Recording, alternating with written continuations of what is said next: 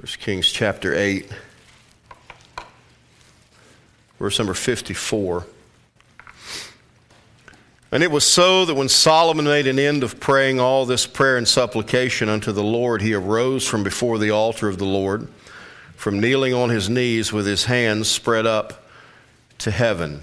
Let me pause here and say that, I grew up in a very conservative, independent Baptist mindset. And people would, in my church, and it's not this way everywhere, but in my church, they'd get a little uncomfortable if people raised their hands. I don't share that discomfort. That was a traditional posture of prayer for the Jewish people. And so I guess what I'm saying is, if you want to lift your hand, go ahead. And I really don't care if it's facing this way or this way. I don't much care, I do remember one time I went to a church service with somebody and they were doing this and they said, well, put your hands out. And I said, why? First of all, if you got to tell me to do it, it's probably not that sincere. But I said, why? They said, so you can receive the Spirit. I said, I already got him. I got every bit of them when I got saved, And they said, okay, then just put it out to, well, no, I'm good. But I'm not opposed to that. If you want to lift holy hands, the Bible talks about that. And that's fine. But anyway, you see that as the posture of prayer here. Verse 55, and he stood and blessed all the congregation of Israel with a loud voice, saying, Blessed be the Lord, that have given rest unto his people Israel, according to all that he promised. Watch this. There hath not failed one word of all his good promise, which he promised by the hand of Moses, his servant. The Lord our God be with us, as he was with our fathers. Let him not leave us nor forsake us. That he may incline our hearts unto him to walk in all his ways and to keep his commandments and his statutes and his judgments which he commanded our fathers. And let these my words wherewith I have made supplication before the Lord be nigh unto the Lord our God day and night, that he maintain the cause of his servant and the cause of his people Israel at all times as the matter shall require. And then verse 60 is our focus, that all the people of the earth may know that the Lord is God, and that there is none else. That all the people of the earth may know that the Lord is God, and that there is none else. This morning we talked about the God of this ministry. If we're going to make much of him, we're going to make him known, it's good to start that off by talking about him. And we talked about how the God of this ministry is an invariable God. There's no shadow of turning with him. There's no changing. He keeps his word. He doesn't change. And then we talked about he's the immediate God. Immediate meaning having nothing between. He's right here with us. God made a promise to the church that is as sure to us as it was to Solomon. He said, I'm with you always, even to the end of the world. I'll never leave thee, nor forsake thee. He's the influencing God. We're to walk in all his ways, to keep his commandments and his statutes and his judgments, which he commanded our Father. How do we do this, given how easily we fail and falter? Because when you get saved, God begins to incline, to bend, to turn your heart towards the things of God. And then he's an intentional God. There's nothing haphazard or accidental. Everything's on purpose. And God keeps at the forefront of his thinking our prayer requests, our needs, our desires. And we're glad about that.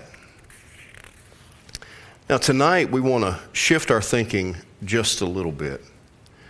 But before we do, I'm going to pray and I'm going to talk to you a little bit about some of the things we're going to endeavor this year. I didn't do it quite as obviously as I've done it in years past, making slides and everything. I just want to kind of talk to you about it a little bit. So let's pray and we'll get into it. Father, would you help us now as we look to your word? May we glean from it exactly what you have for us, and help me as I try to cast a vision for this year. And Lord, just have your will and way in this place tonight. In Jesus' name, amen. Well, I just gave you the title, didn't I? the theme being making him known. We want to refocus our efforts on making sure that as many people as we can reach with the truth of who Jesus is and what he offers is forefront in our thinking. Now, the most obvious way of doing that is looking at our missions program. Now, we need to get this idea in our head that missions and world evangelism is not confined to things outside of our borders. Our endeavors to reach people with the gospel should be everywhere. Jerusalem, Judea, Samaria, the othermost parts of the earth. As sure as we need to invest on reaching people in Cambodia or Botswana or Germany, we need to really invest our efforts in reaching people in Wytheville, Pulaski, Rural Retreat. My soul, does Rural Retreat need it? Yeah. And there's a lot of ways to do that. God has blessed us. Keep up your missions giving. Our missions program is doing very well financially, and we thank the Lord for that. We don't rest on that. We want to continue to build that, and certainly we want to look into taking on more missionaries. One of the ways we're going to facilitate that is I've been praying about this, and rather than having a missions conference, a 3-day thing where we all gather and we find a missionary or 2 or 3 and we find a speaker and all of that, we want to have a missions emphasis month. At the moment, we're thinking about October, in which the whole month, every Sunday in the month, we are focusing on the thought of world evangelism. And within that month, we will have special speakers and missionaries and things like that. There's a couple of things that does. First of all, I think it does broaden our thinking. And frankly, it's a little more financially sound as well. Because when you have a 3-day conference or a 4-day conference and you're bringing in missionaries and you're bringing in a speaker and you're paying for hotels and you're doing everything else, you are depleting a lot of missions money just on that. And that's not wrong to do if you've got this unlimited supply. But if you spread it out over the course of a month, it's a whole lot easier to bring in a missionary for a day than it is to bring in a missionary for 3, 4, 5 days potentially. So there's some financial wisdom to that, I think. But also it gives us a month, an entire month of thinking about this. I think something else and I've been waiting on this, I haven't said a whole lot about it, in the last couple of years. There's technology out there that allows us to put a touch screen on the wall that you can just walk to the country, touch the country you're interested in. It pulls up the missionary, whatever their latest communication is. And whether we like it or not, that's where our kids are now. And if we really want to put world evangelism before this next generation, we need to speak to them in their language. And part of that is that touch screen. Now, I haven't said anything about it for the last couple of years because, frankly, it's been cost prohibitive. It is starting to catch up to where it's not. And so we are looking at different programs and different setups that would allow us to once again put our individual missionaries before our people on a daily basis. And we think that's the most efficient way of doing it. And frankly, the most cost-effective, because once you have the basic system in place, digital stuff is free, emails and so forth. I have begged our missionaries, listen, we can print up your letters, email them to us. Don't bother mailing them. And there's some mission boards that require that they mail them, but we like for them to email them because then I can shoot it anywhere I want to, So this will put missions before our kids especially and keep everybody on. And frankly, it's kind of fun. It's kind of fun, to touch it and see who pops up and that kind of thing. And then I can find some young person who's technologically inclined and give them a ministry.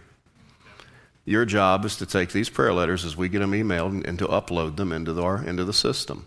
That's a good way to involve a young person. If for no other reason than us older people don't know how to do it. And so we can involve young people with that. Then, as far as outreach here in our community, we want to once again do the obvious and expand our efforts as far as individual one-on-one, whether it's door-to-door or visitation or things like that. Certainly we don't want to throw that away.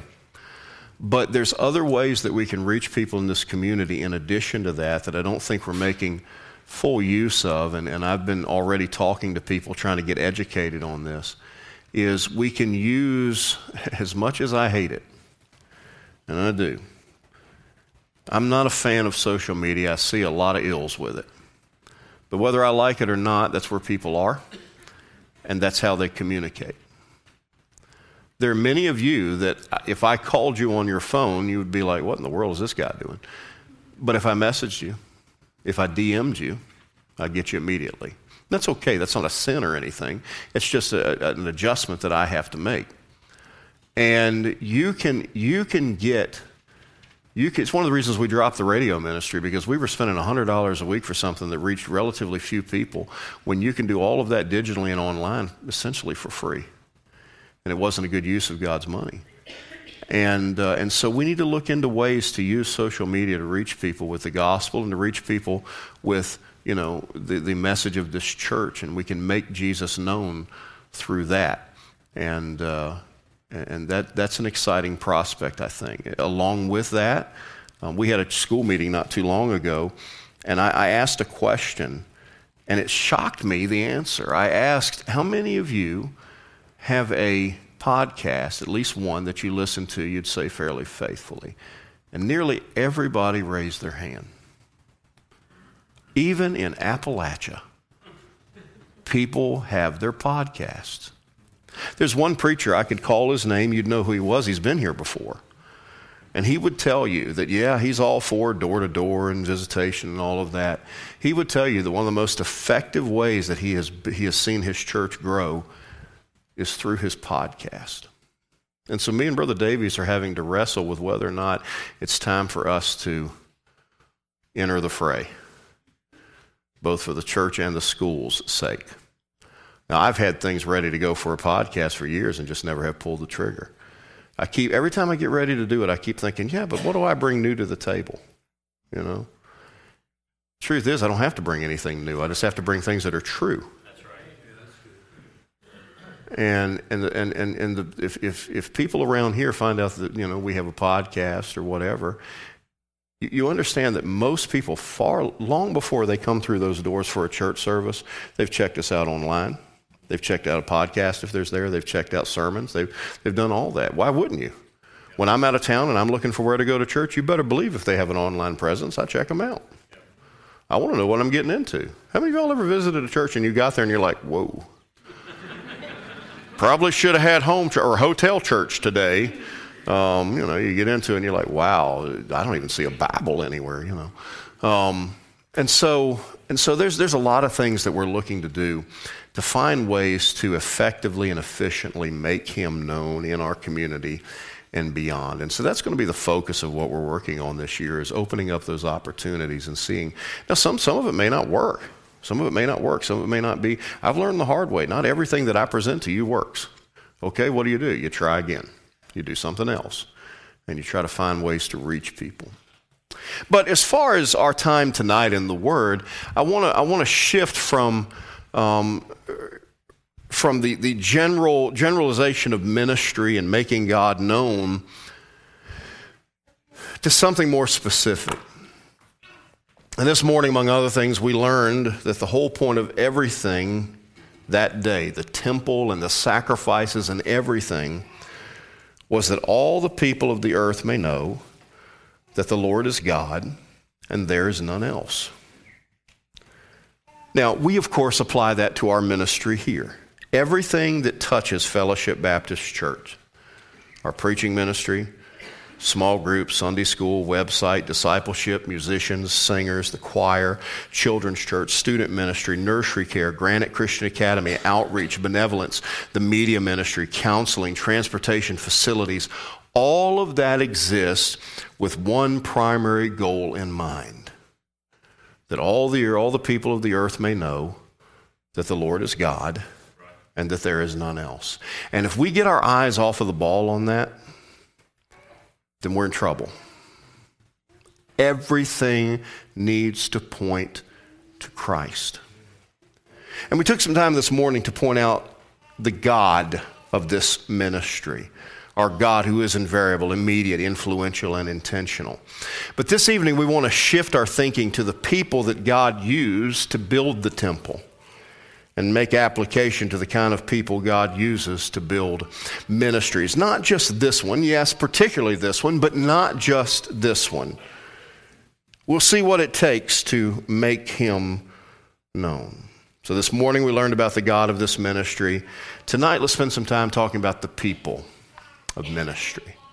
The people of ministry.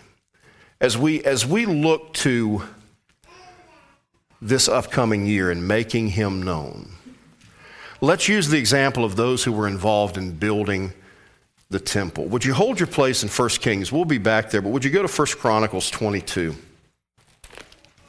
1 Chronicles 22.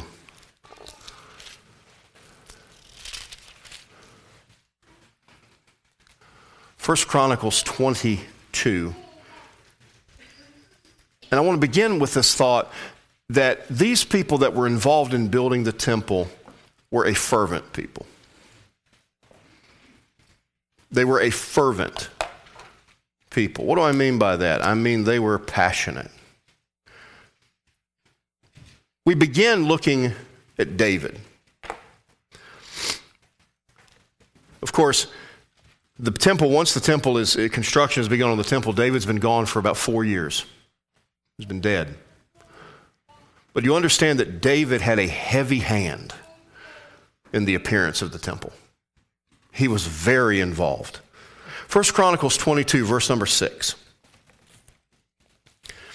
Then David called for Solomon his son and charged him to build an house for the Lord God of Israel. And David said to Solomon, "My son, as for me, it was in my mind to build an house unto the name of the Lord my God. But the word of the Lord came to me, saying, Thou hast shed blood abundantly and hast made great wars. Thou shalt not build an house unto my name, because thou hast shed much blood upon the earth in my sight. Behold, a son shall be born to thee, who shall be a man of rest. And I will give him rest from all his enemies round about, for his name shall be Solomon. And I will give peace and quietness unto Israel in his days. And he shall build an house for my name, and he shall be my son, and I will be his father, and I will establish the throne of his kingdom over Israel forever. Now, my son, the Lord be with thee, and prosper thou, and build the house of the Lord thy God, as he hath said of thee." David here is understating his desire to build the temple. He was obsessed with it. He wanted, this was to be his legacy. This was to be something he left behind as his great offering to God, building this temple. And then God, through the prophet, reaches out to David and says, David, good idea, but it's not going to be you. It's not going to be you. It's going to be your son.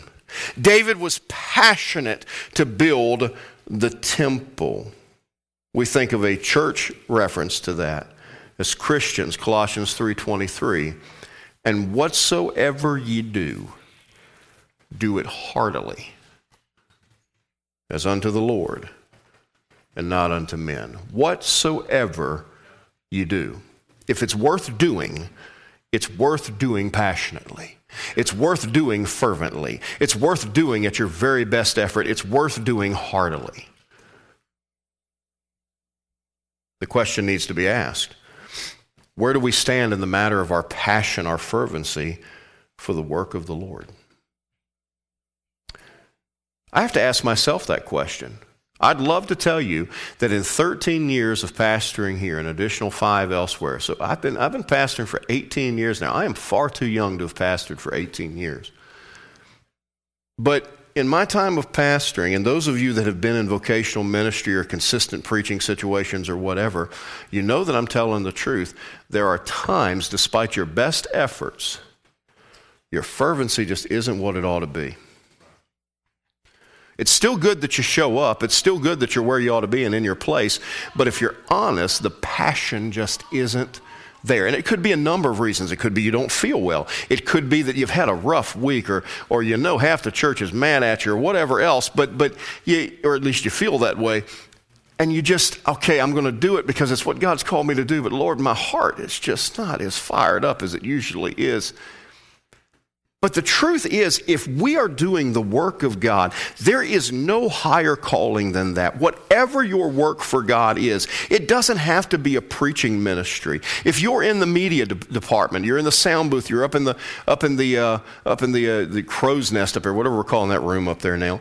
If you help with cleaning, if you scraped off the parking lot, if you parked cars for people that are worried about walking on ice patches, if you're involved in the school, if you're involved in the office, whatever the case may be, a Sunday school teacher, a deacon, a trustee, whatever you got going on, that is God's calling upon your life, and it is a high and holy affair.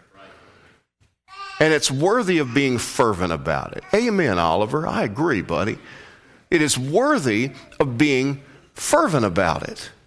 Because we are serving the Almighty God. Ralph Waldo Emerson, I wouldn't have agreed with him on a number of things, but he said this: nothing great was ever accomplished without enthusiasm. So here's David. He's excited. God, I've accomplished all of this. We've set up the kingdom in Jerusalem, run the Jebusites out, got my house built. Lord, it's time for you to have a house. I know you can't, no house could hold you, but Lord, I want something symbolic, something there that people can look to. I'm fervent about this. I'm excited about this. And then God says, good idea, not you.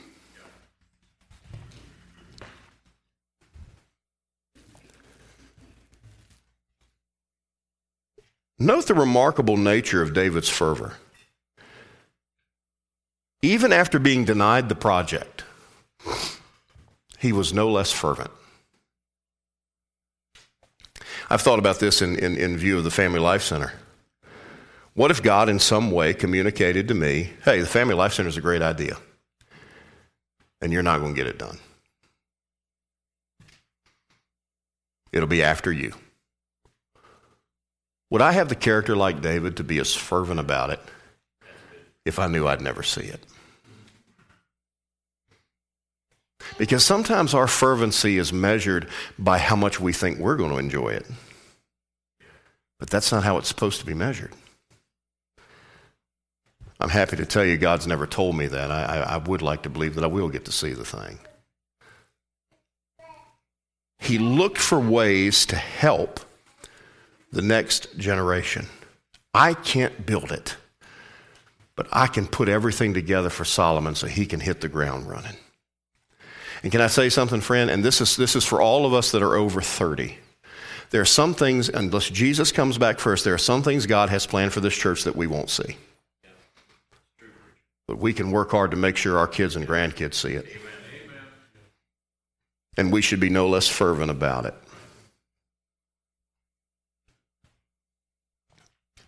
This is interesting. We're talking about this nature of David's fervor. He was satisfied that God got his temple, and it didn't matter whose name was attached to it. Think about it. Who put everything together? David did. But what do we call it? We call it Solomon's temple. What did Solomon really do? He's got everything he needs to build it. David even bought the land for it. He's got all the workers in place. Here's what Solomon did. Hit it. And it's Solomon's temple. It'd be kind of like the Family Life Center. I've been beating this drum for years now.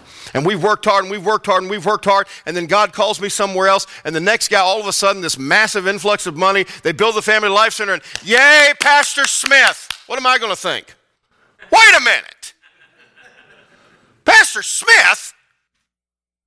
But if my heart's right with God, I shouldn't care whose name is attached to it, should I? But if we're not careful, our fervency can be waned a little bit because we didn't get some measure of glory for it. I love Ronald Reagan. I don't know if this is original to him or not, but there's a sign on his desk. There's no limit to what can be accomplished if you don't care who gets the credit. Paul touches on this in 1 Corinthians 3. For when one saith, I am of Paul, and another, I am of Apollos, are you not carnal? Don't you love how straight Paul is? You're just carnal. You're just worldly. You're saved. You're going to heaven, but man, your flesh is strong. Yes. Who then is Paul?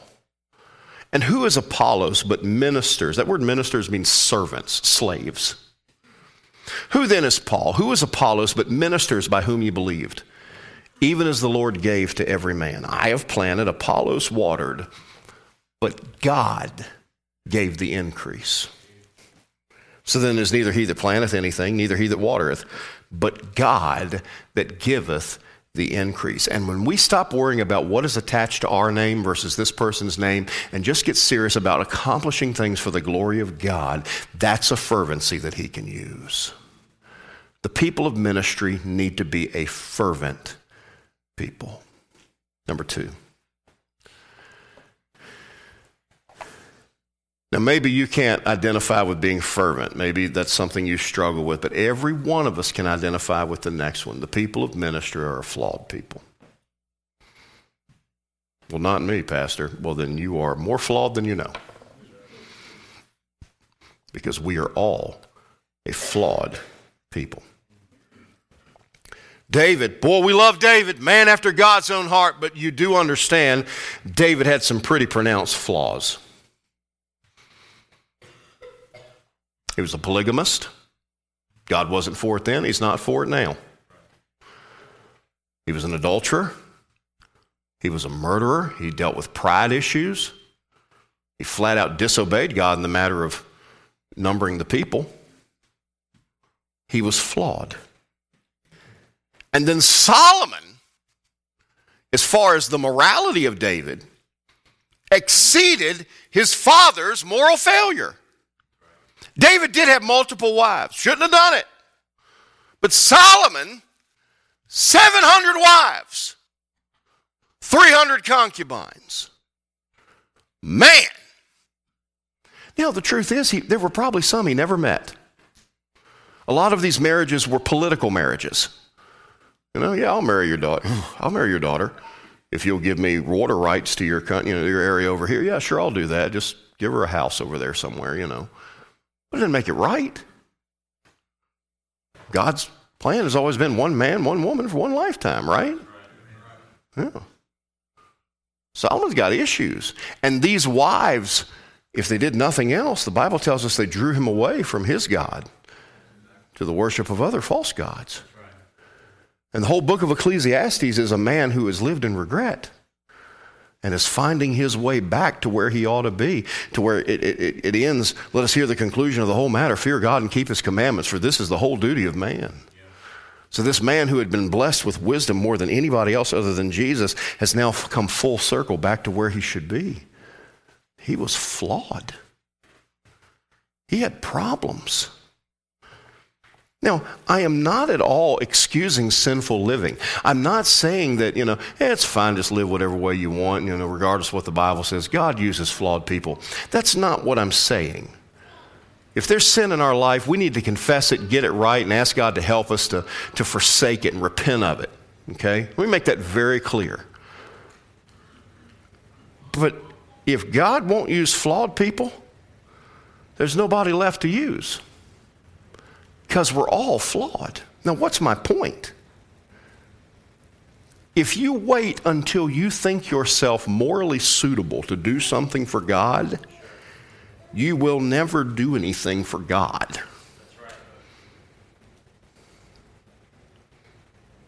Well, I got stuff I need to work on. There's no way I need to be teaching a Sunday school. Listen, if I come to you and ask you to consider teaching a Sunday school class, I've already done my homework. I don't just throw that around willy-nilly. Well, preacher, I've got flaws. Yeah, so do I. I'm asking you, are you willing to serve God like this? And if you wait until you feel perfect to serve the Lord, guess what? You'll never be perfect and you'll never serve the Lord. James chapter 5, verse 17, Elias, that's Elijah, was a man subject to like passions as we are. What does he mean? Fear, doubting, discouragement, depression. How about whining? Did Elijah know how to whine? I alone am left. Yeah, he did. He was a man subject to like passions as we are. Flawed. And he prayed earnestly that it might not rain. And it rained not on the earth by the space of 3 years and 6 months. If God will use a flawed man like Elijah, he'll use flawed men and women, boys and girls like us. I want to do great things for God, but I'm flawed. All right. Try anyway. Expect great things from God. Attempt great things for God. That's what William Carey said. The people of ministry are fervent, or should be. The people of ministry are flawed. Let's go back to 1 Kings chapter 5. Number 3, the people of ministry at times are faceless. At times they're faceless. There are 3 big names when it comes to the construction of the temple.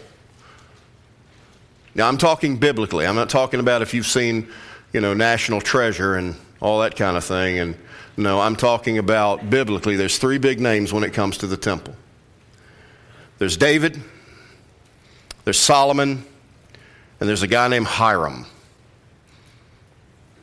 He's a Sidonian. And David and Hiram had a really good relationship, and they traded frequently, and Hiram could get a hold of the best lumber, especially cedar, that you could get. And so if you want to build, you got a building project, Hiram's your guy to get to know. In fact, Hiram he even had a navy. He could put the logs onto boats and float it down the Mediterranean or even transport it to the Sea of Galilee and float it down the Jordan and get it wherever it needed to go. I mean, this guy was great. David, Solomon, Hiram. And yet, for those 3 names, there's a whole lot of workers we don't know. We mentioned this morning in 1 Kings chapter 5.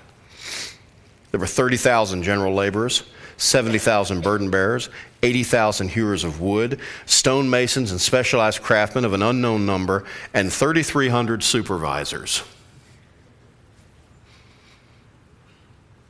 And we don't know virtually any of their names. Right.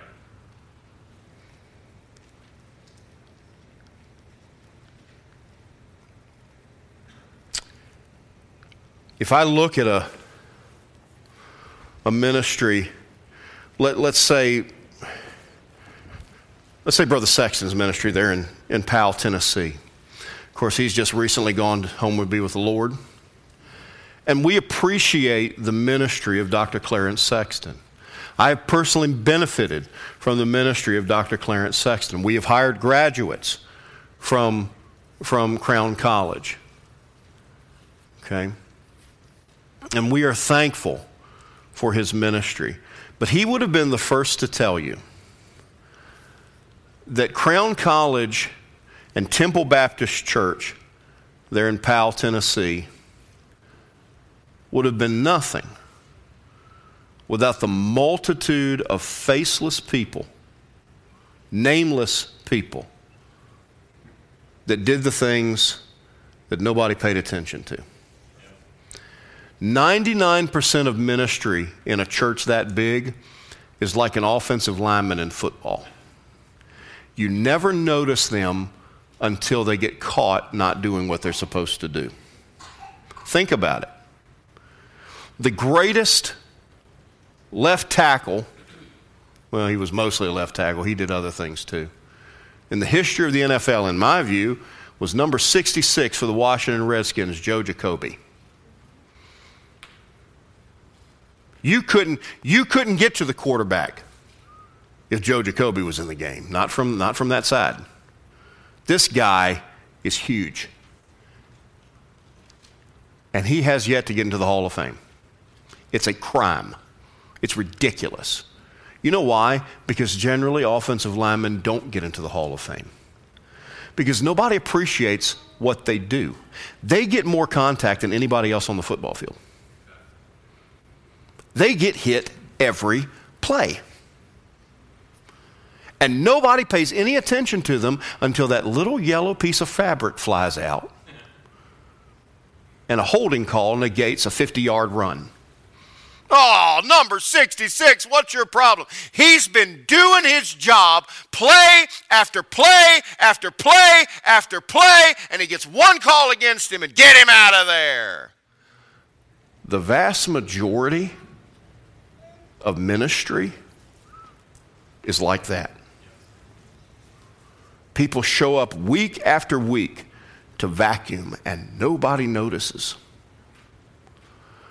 But my soul, let a piece of mud off of somebody's boot be in the floor before a service. Who cleaned this week? Mm-hmm. And because it's a normal, natural attitude, but because of that, people see different layers of ministry. And I've got news for you.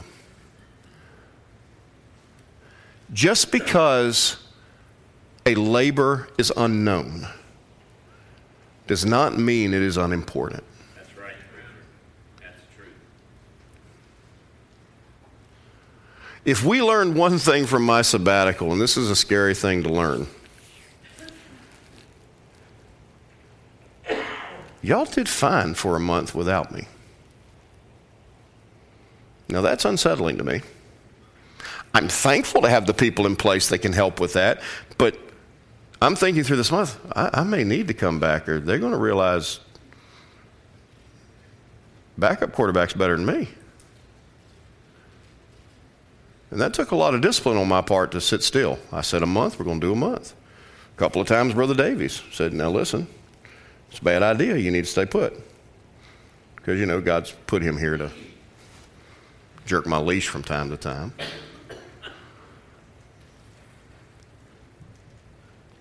But what happens if people stop cleaning? What happens if there's nobody that's willing to run the sound?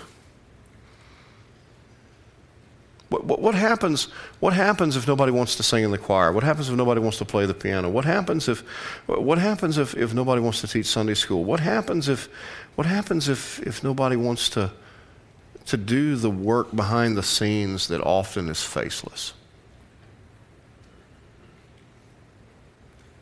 And you think of these thousands upon thousands of people that had a role in building the temple. How many people did it take to do their job poorly to make a negative impact on the temple? One.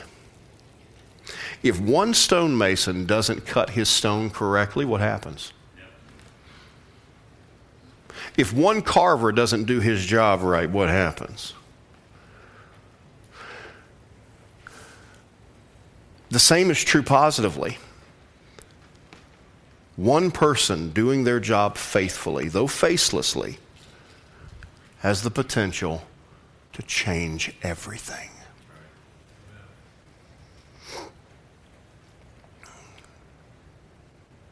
Something as simple as, brother such and such, sister such and such, would you be willing to make sure the lights are out after every service? Well, that's nothing. Well, you look at the light bill after the light's been left on all week. It ain't nothing. You see, if we're faithful in a few things, He'll make us ruler over many. And I'm telling you, y'all, I'm convinced of this. When we're standing before the judgment seat of Christ, it is not the big-time preachers that are going to be loaded down with crowns. It's going to be the people that clean toilets. It's going to be the people that pushed a vacuum. It's going to be the people that let a bus kid get all over them and grime up their suit. It's going to be the people that took care of little things that I don't know anything about. That's going to be the people that have God's attention, even though they're faceless.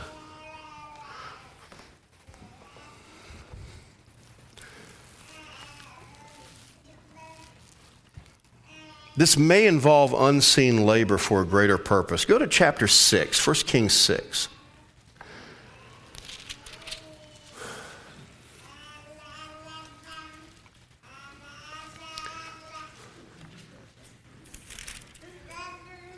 You help yourself, bud.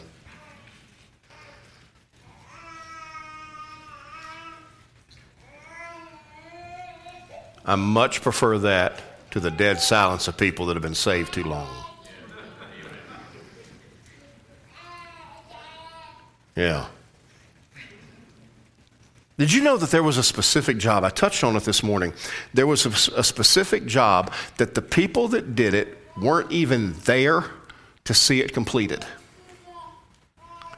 We're in 1 Kings chapter 6, verse number 7. And the house, when it was in building, was built of stone, made ready before it was brought thither, so that there was neither hammer nor axe nor any tool of iron heard in the house while it was in building. When this stone arrived from the quarry for Solomon's temple, it had already been cut to exact specifications, and all it had to do was be placed. The people that did that work at the quarry, who knows how many miles away, never got to see their work brought to fruition. But what happens if they don't do their job? And there's a whole bunch of us that we have no idea where our work's going to end up or how God is going to use it. We just try to be faithful right where we are, trusting that God will use it somewhere outside the quarry.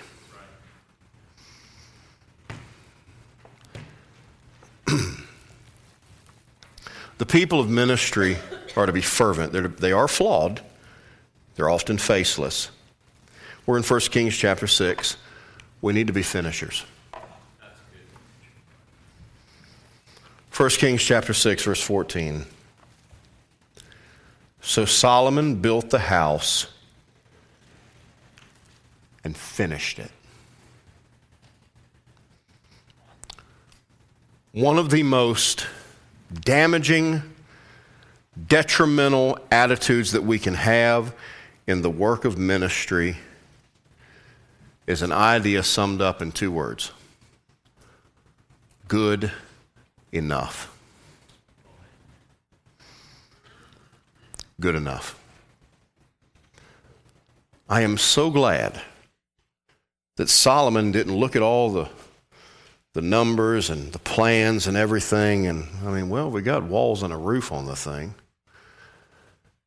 That's good enough. No, when God gives us direction, we don't have the right to stop short and say that's good enough. God intends us to finish the work that He's given us. Amen. How do I know that I'm finished? As a pastor, how do I know that I'm finished? 2 ways. 1, I'm dead. If I'm dead, I'm finished. Okay?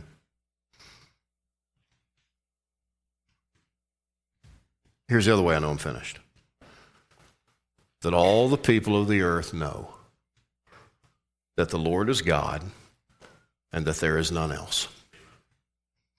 Until every person, every one of the 8 billion people on this planet knows who Jesus is and has an opportunity to accept or reject Him, the work is not finished. And so everything that falls under that, every project we take on, we need to finish. We dare not say good enough.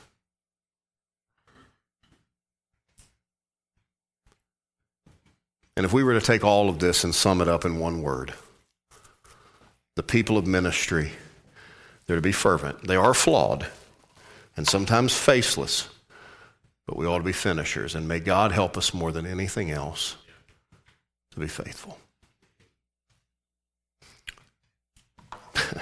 I say this all the time. Easy preaching, hard living.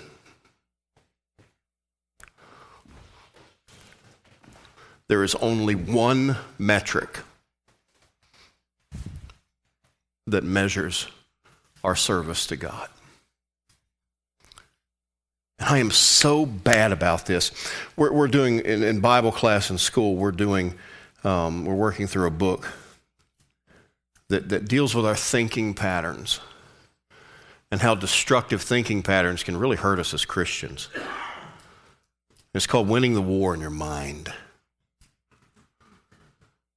And one of the things that it touches on is to avoid the comparison game. This is where social media has not been my friend. Because you get on Twitter on any given Monday, every preacher you know had a high day. I have yet to see a preacher, well, I take that back. I saw one preacher do this, and I respect the daylights out of him. He got on Twitter and he said, well, yesterday was kind of ho-hum and didn't break any records, but God's still on his throne. I appreciate that. Thank you. Because every other preacher out there had 37 saved, 14 baptized, 12 families joined the church, voted to buy a new building. And you're like, great. My sermon stunk. Nobody came to the altar. And I don't care who they are. Any preacher that tells you, well, I don't look at all those things, they are sanctified liars. Because here's what we look at. We look at how many people got saved, how many decisions were made, baptisms, attendance, offering, things like that. These are the metrics we look at, and none of them are accurate in determining how you're doing. Not in God's eyes. I mean, you think of guys like Jeremiah. God told Jeremiah, here's the message. Nobody's going to listen to you. How hard must that have been? Nobody's going to listen to you. In fact, they're going to try to kill you a couple times.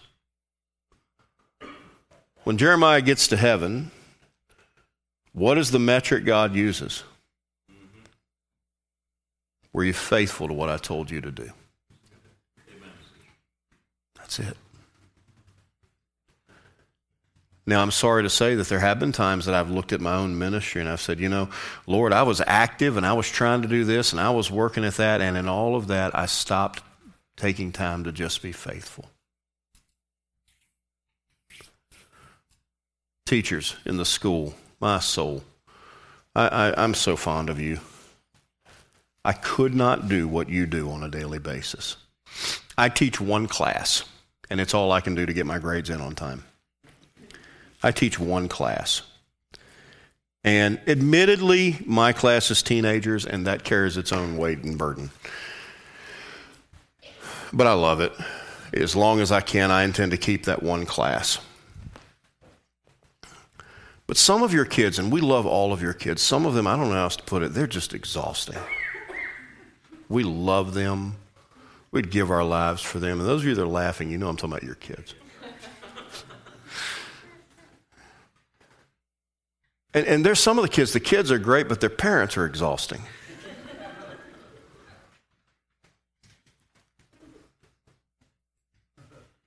And let's be candid. The teachers at Granite are not paid a fraction of what they're worth.